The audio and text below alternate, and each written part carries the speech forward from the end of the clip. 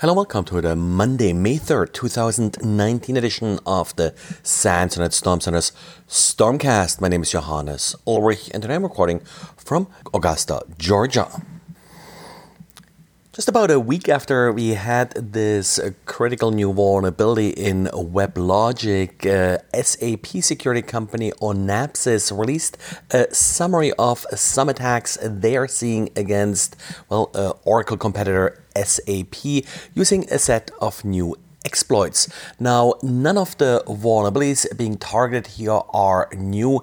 It's actually not so much vulnerabilities in the classic sense that are being exploited here, but more misconfiguration in the SAP gateway and messaging system. Essentially, the main issue here is that the systems implement access control lists. These access control lists need to be properly configured. If they are not, then you may allow outsiders to actually execute code on your systems. So Onapsis' advice is review these access control lists, make sure they are properly configured, and they also offer a snort signature to detect if someone is already exploiting any weaknesses. And Cisco this week released a number of patches. Most interesting is a critical patch for the Cisco Nexus 9000 series fabric switches. These particular switches are suffering from a default SSH key vulnerability. So essentially all of these switches are accessible via one particular SSH key that is stored within these devices. It's the same key for all devices.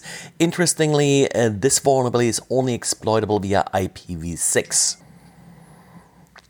And it's about 2 months now that CoinHive, the website that sort of popularized the idea of JavaScript-based cryptojacking, shut down its service. And Malwarebytes used this as an opportunity to take a look at what's currently going on with cryptojacking. Well, probably not a big surprise, but there is still an awful lot of CoinHive code out there.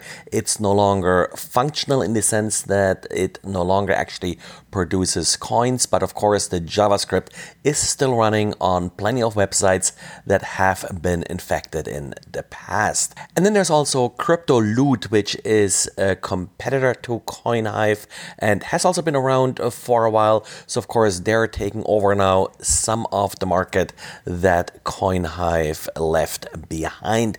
But overall, Malwarebytes does observe that there hasn't really been sort of a big campaign recently in order to actually infect new websites.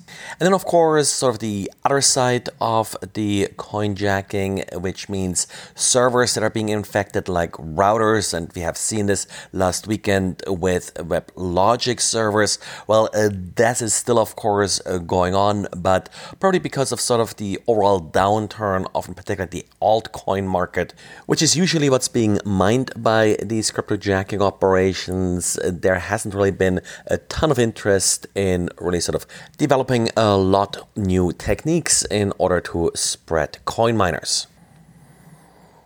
And ESET Security has a write-up about some vulnerabilities that they found in D-Link wireless cameras. These vulnerabilities were originally discovered in the first half of last year and reported to D-Link. D-Link did release a partial update end of August last year that at least fixed a plugin that had some problems, but the remaining vulnerabilities remain unpatched. Two sort of big groups of vulnerabilities here that affect these particular cameras.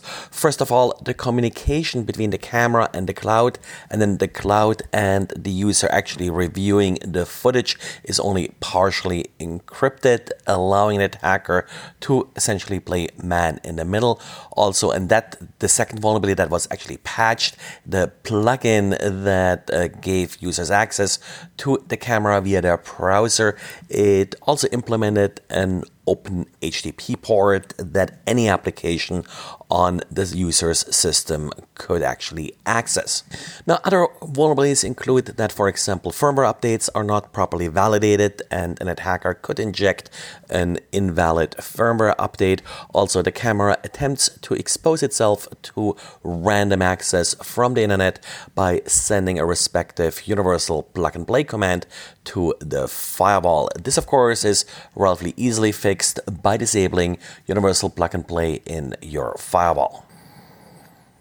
And then I'm glad to be part of the Secure Repairs initiative. This is an initiative of a number of security people trying to promote the right to repair initiatives that have gained some steam in recent months and years across the country in order to promote legislation that would actually do allow end users to maintain their own equipment.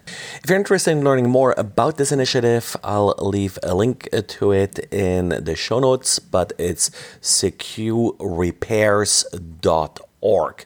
SECU repairs.org. And that's it for today. Thanks again for listening, and talk to you again on Monday. Bye.